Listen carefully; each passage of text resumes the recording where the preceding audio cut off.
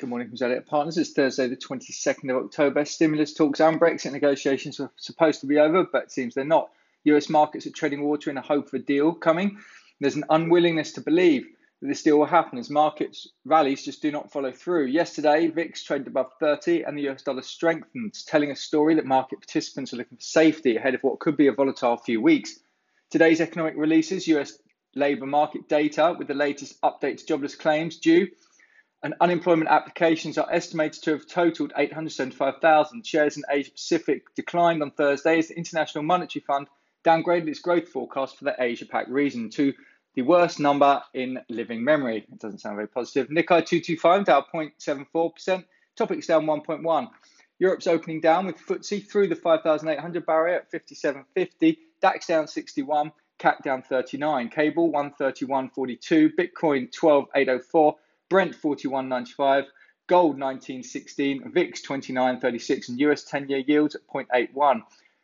House builders planning rules to allow extra stories may provide 170,000 new homes, could potentially lead to oversupply in London.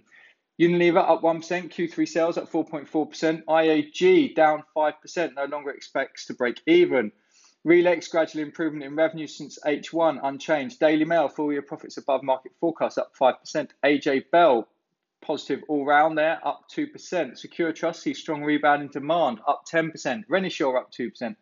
Pendragon continued good news as car sales strengthen across the board. Strong Q3 up 5% off a low base. Rentokil Q3 revenues up 9.8%. Reiterates dividend full year guidance up 2%. Spectris up 1%. Money Supermarket down 3%.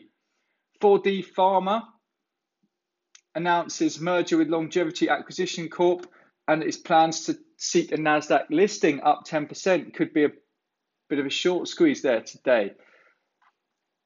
Townsend Securities up 3%. Update collection levels above previous quarter. Further sales reduced net debt. Trifast down 2 to 3. Tullow Ugandan deal and oil wheels debt reduction. Aliamask up 5%, an update here. Strong start with record Q1 profits, good cash generation and reduction in net debt, however, quite cautious outlook.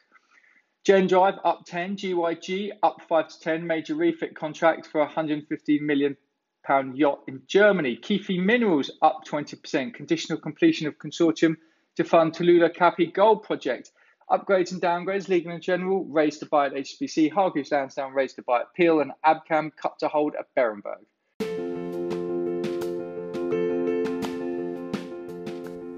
This has been the Zodiac Partners podcast.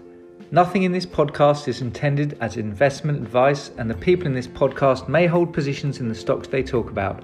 Do not buy anything based solely on a tip or recommendation. Please do your own research. Zodiac Partners is authorised and regulated by the FCA. Please visit us at www.zodiacpartners.co.uk. To unsubscribe, please email info@zodiacpartners.co.uk.